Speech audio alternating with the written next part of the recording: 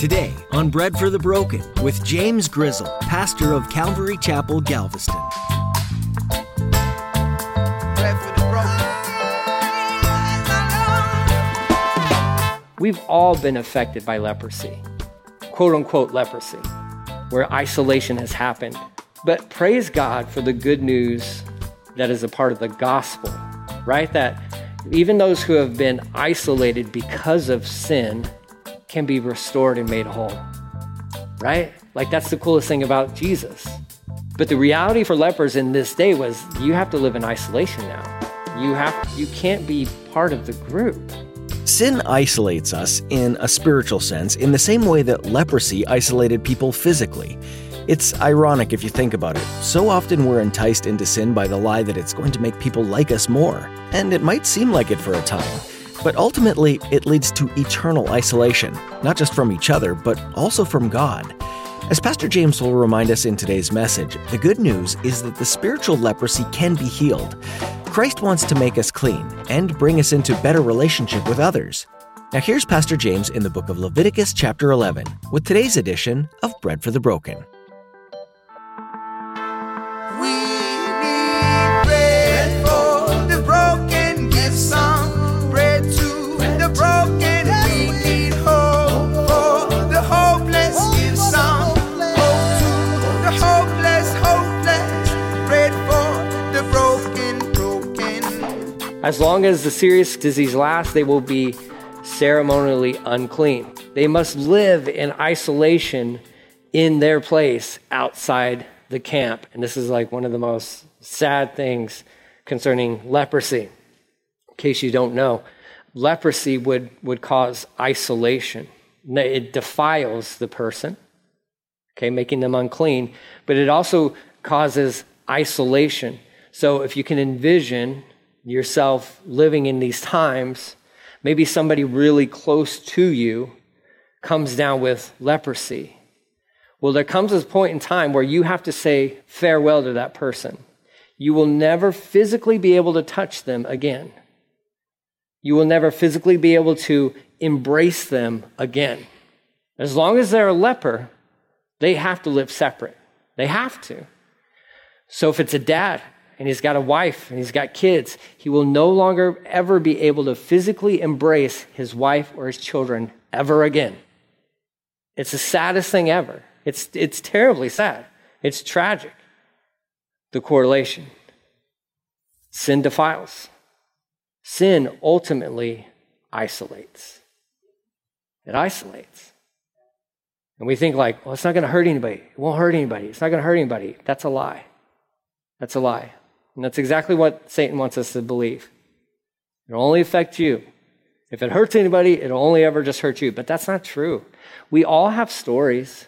We've all been affected by leprosy, quote unquote leprosy, where isolation has happened. But praise God for the good news that is a part of the gospel, right? That even those who have been isolated because of sin can be restored and made whole, right? Like that's the coolest thing about Jesus. But the reality for lepers in this day was you have to live in isolation now. You can't be part of the group. Now, let's look at this treatment, kind of one treatment aspect of this. Verse 47, now suppose mildew is the word that's here, used here. It's New Living Translation says mildew. Your translation, which I think is probably more accurate in one sense, would say leprosy, right? So we'll continue with that one. Let's say leprosy, or it contaminates some woolen or linen clothing. The woolen or linen fabric, the hide of an animal, or anything made of leather. If the contaminated area of clothing, the animal hide or fabric, or the leather article has turned greenish or reddish, it is contaminated with mildew, is what my Bible says, and must be thrown or shown to a priest. After examining the affected spot, the priest will put the article in quarantine for 7 days. So not only you, but sometimes your own clothing has to be put in quarantine. And on the 7th day, the priest will inspect again. If the contaminated area has spread, the clothing or fabric or leather is clearly contaminated by a serious mildew, Okay, we're just going to run with that one. And is ceremonially unclean. The priest must burn the item, the clothing, the woolen or linen fabric, or the piece of leather, for it has been contaminated by a serious mildew or leprosy. It must be completely destroyed by fire. Destroyed by fire. Sin destines things to be destroyed by fire. It's serious. Serious. We got to treat it that way. But again, praise God, there's a remedy. Praise God, there's a remedy, right? Verse 53. If the priest examines and finds that the contaminated area has not spread in the clothing, fabric, or leather, the priest will order the object to be washed. It will be quarantined for 7 more days. Then the priest must examine the object again. If he finds the contaminated area has not changed color after being washed, even if it did not spread, the object is defiled, must be completely burned up, whether the contaminated spot is on the inside or the outside. But if the priest examines it and finds that the contaminated area has faded after being washed, he must cut the spot from the clothing or the fabric or the leather. If the spot later reappears on the clothing, fabric, or leather article, the mildew is clearly spreading, and the contaminated object must be burned up. But if the spot disappears from the clothing, the fabric, the leather article, after it's been washed, it must be washed again, then it'll be ceremonially clean. These are the instructions for dealing with leprosy / mildew, whatever, that contaminates woolen or linen clothing or fabric or anything made of leather. This is how the priest will determine whether these items are ceremonially clean or unclean. That's a lot. That's a whole lot, right? So there's okay, let's address this problem. Sometimes you might get these spots on your skin. Well, we have to address these things. Well, if it's just a boil, then it's just a boil. If it's just a rash, then it's just a rash. That's for the priest to determine, and they will do that with time and isolation. They address these things. Now, if it's on the clothes, we talk about all that stuff. But what's kind of cool is chapter 4 covers the cleansing element of it, right? Because you could look at this and be like, oh man, this is like a bummer. I don't know if I'd want to live during these times anyways. But if you were and you just had this read out to you, you're like, I have a whole lot to worry about now, right? Now all I'm going to think about is what's that spot? What's that spot? I don't know. Do I need to get this examined? Should I not get this examined? I mean, is it just in my mind, right? There's just stress and it's anxiety and it's all that good stuff. But what's cool is that there's a remedy, there's a process for it. And what's fascinating about chapter 14 of Leviticus is that this is like the crucifixion story hidden in the book of Leviticus. This is what's kind of cool about this last whole chapter. A lot of verses. Again, I know I'm reading through a lot, and I don't like to read through this many verses, but we're covering some ground, guys. And then look, we'll read through them. You're going to have a little time to discuss. Verse 14, or chapter 14, verse 1, the Lord says to Moses, the following instructions are for those seeking ceremonial purification from a skin disease. And I would say yes and amen, because I'm always looking for some ceremonial purification from skin disease, okay? You know what I'm saying? I'm always, yes, I go to the cross often. I go to the feet of Jesus often and say, Lord, thank you for dying on the cross for my sins. Lord, please inspect me, and I welcome your forgiveness and your healing concerning my sinfulness, right? So there's good news for these people. Those who have been healed must be brought to the priest, who have examined them outside the place, or at the place outside the camp. If the priest finds that someone has been healed of a serious skin disease, he will perform a purification ceremony using 2 live birds that are ceremonially clean and a stick of cedar. I think I can't remember what your translation says. Is it juniper? Is that the other? Yeah, juniper. Okay. So cedar or juniper, some scarlet yarn, right? That's fascinating. That scarlet yarn, and you got a piece of wood and you got scarlet yarn. So that's kind of interesting, like cross, and then scarlet representation of blood, and a hyssop branch that was present within the crucifixion story as well. The priest will order that one of the birds be slaughtered over a clay pot filled with fresh water. He will then take the live bird, the cedar stick, and the scarlet yarn, and the hyssop branch, and dip them in the blood of that bird that was slaughtered over the fresh water. The priest will then sprinkle the blood of the dead bird 7 times on the person being purified of the skin disease. When the priest has purified the person, he will release the live bird in an open field to fly away freely, right? So what you have going on here is there's 2 birds, and one lays down its life essentially as a sacrifice, and the blood of that sacrifice is sprinkled onto the person, thus pronouncing them clean. You're clean. And in the mix of that is a piece of wood, okay, whether it's cedar or juniper, doesn't matter. It's a piece of a tree that represents the cross of Jesus, and it's all this part is kind of mixed in, and it's a beautiful, if you can see it, a beautiful little visual image of Jesus dying on the cross, providing himself as the ultimate sacrifice. And there was blood and there was water present at his death on the cross as well. And you're covered by his blood. And then who's the bird set free? Well, you're the bird set free, right? You've been set free. Well, you kind of the person who's been splattered by the blood, the sick person who's been made well. But it's a cool thing. Like it's a really cool image that was already set up here at the very beginning, so to speak. Persons being purified must then wash their clothes, shave off all their hair, and bathe themselves in water. They will be ceremonially clean and may return to the camp.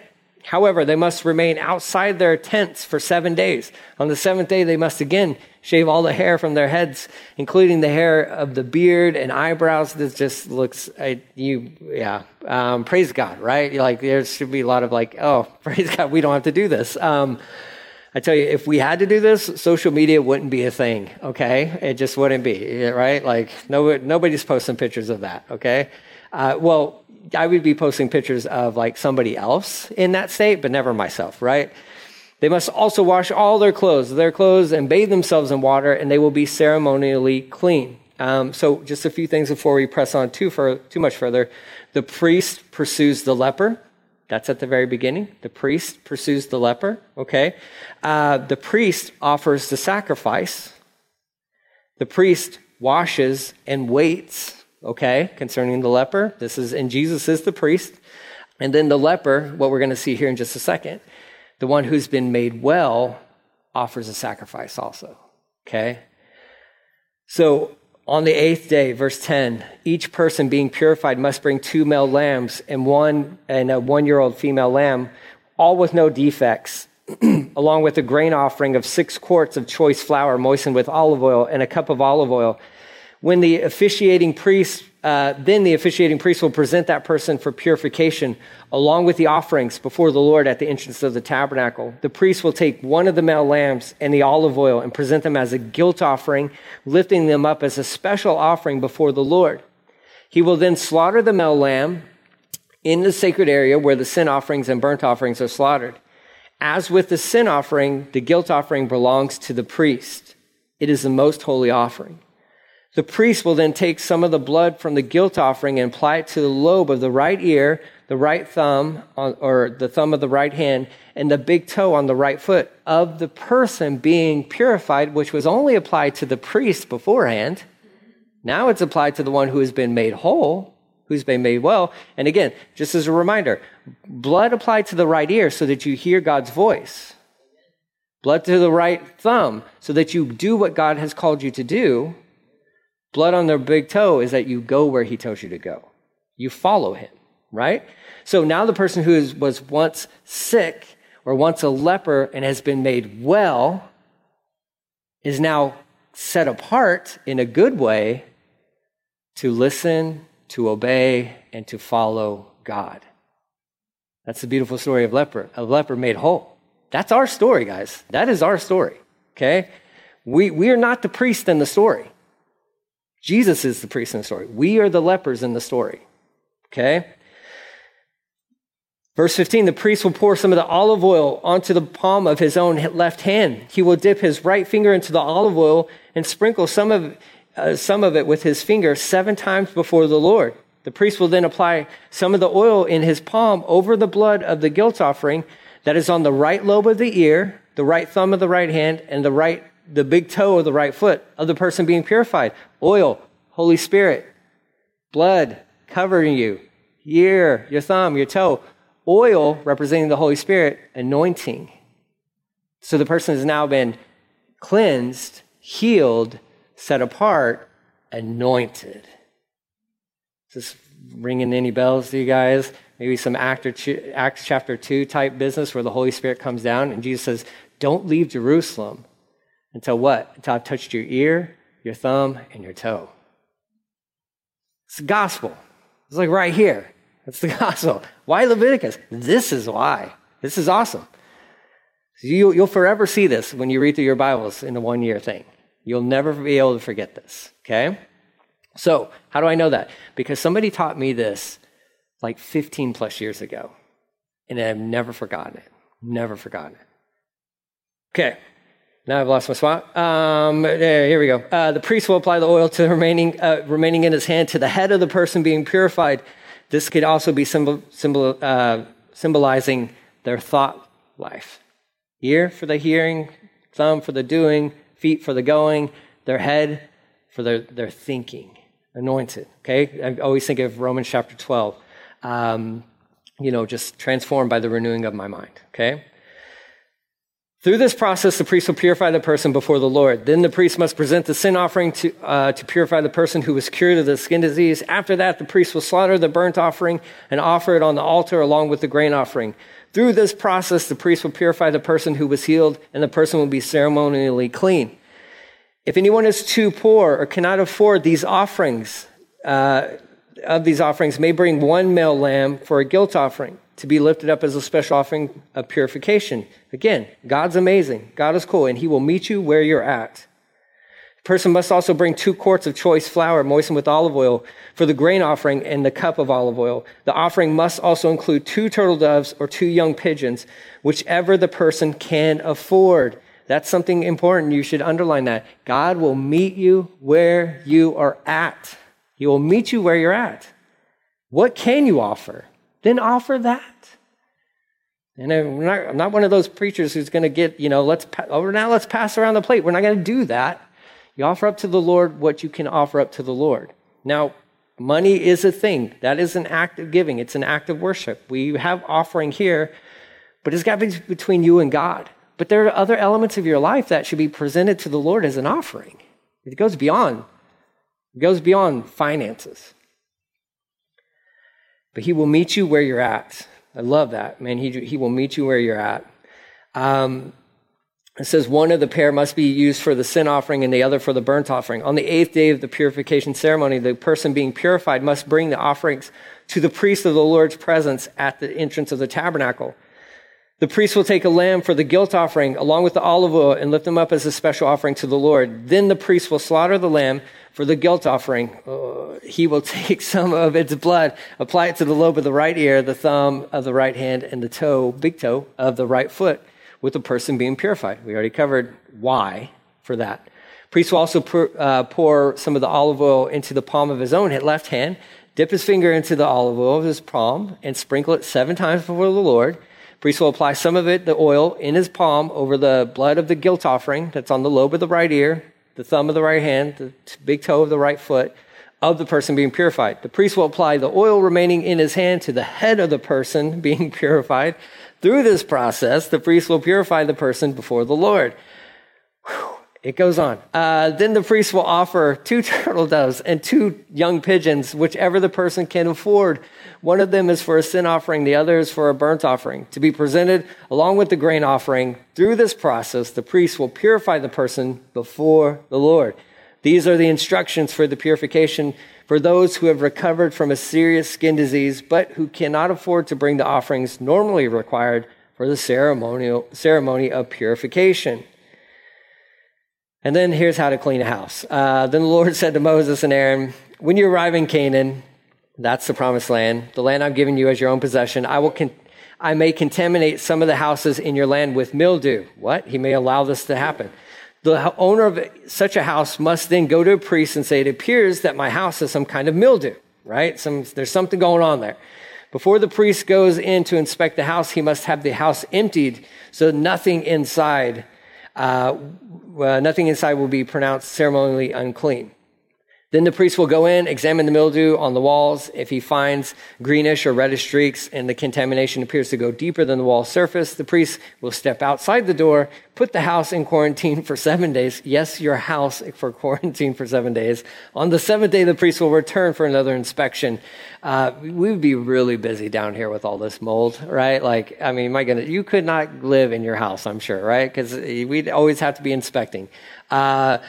Says, if he finds the mildew it's spread, the priest must, this is verse 39.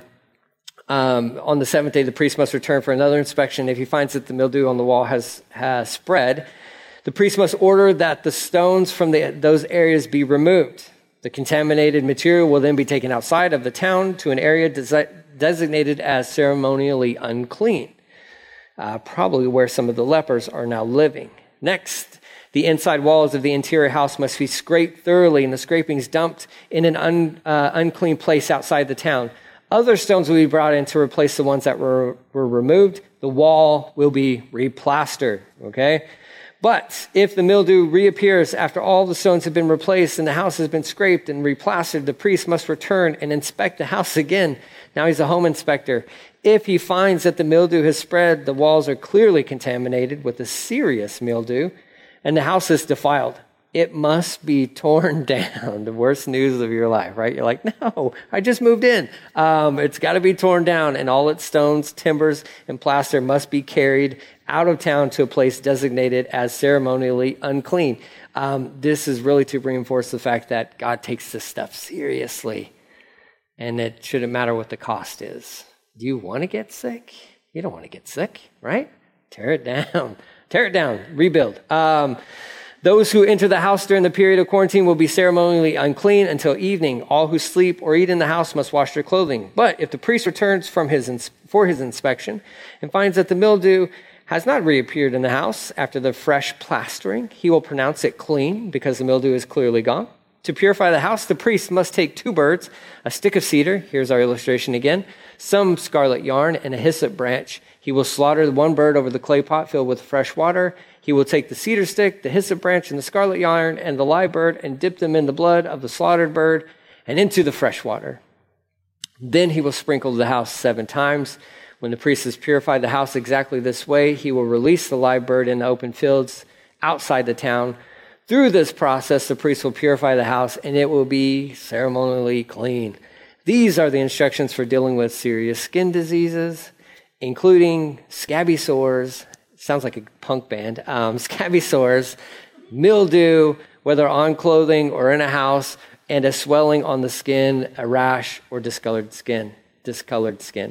This procedure will determine whether a person or object is ceremonially clean or unclean. These are the instructions regarding skin diseases and mildew, and that is a whole lot of stuff. But again, we go through all that at the same time to say this. God cared so much about his people.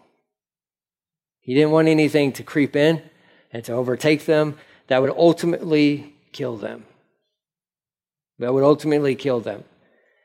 And so he cared that much about skin diseases and infections and mold and mildew and this and that.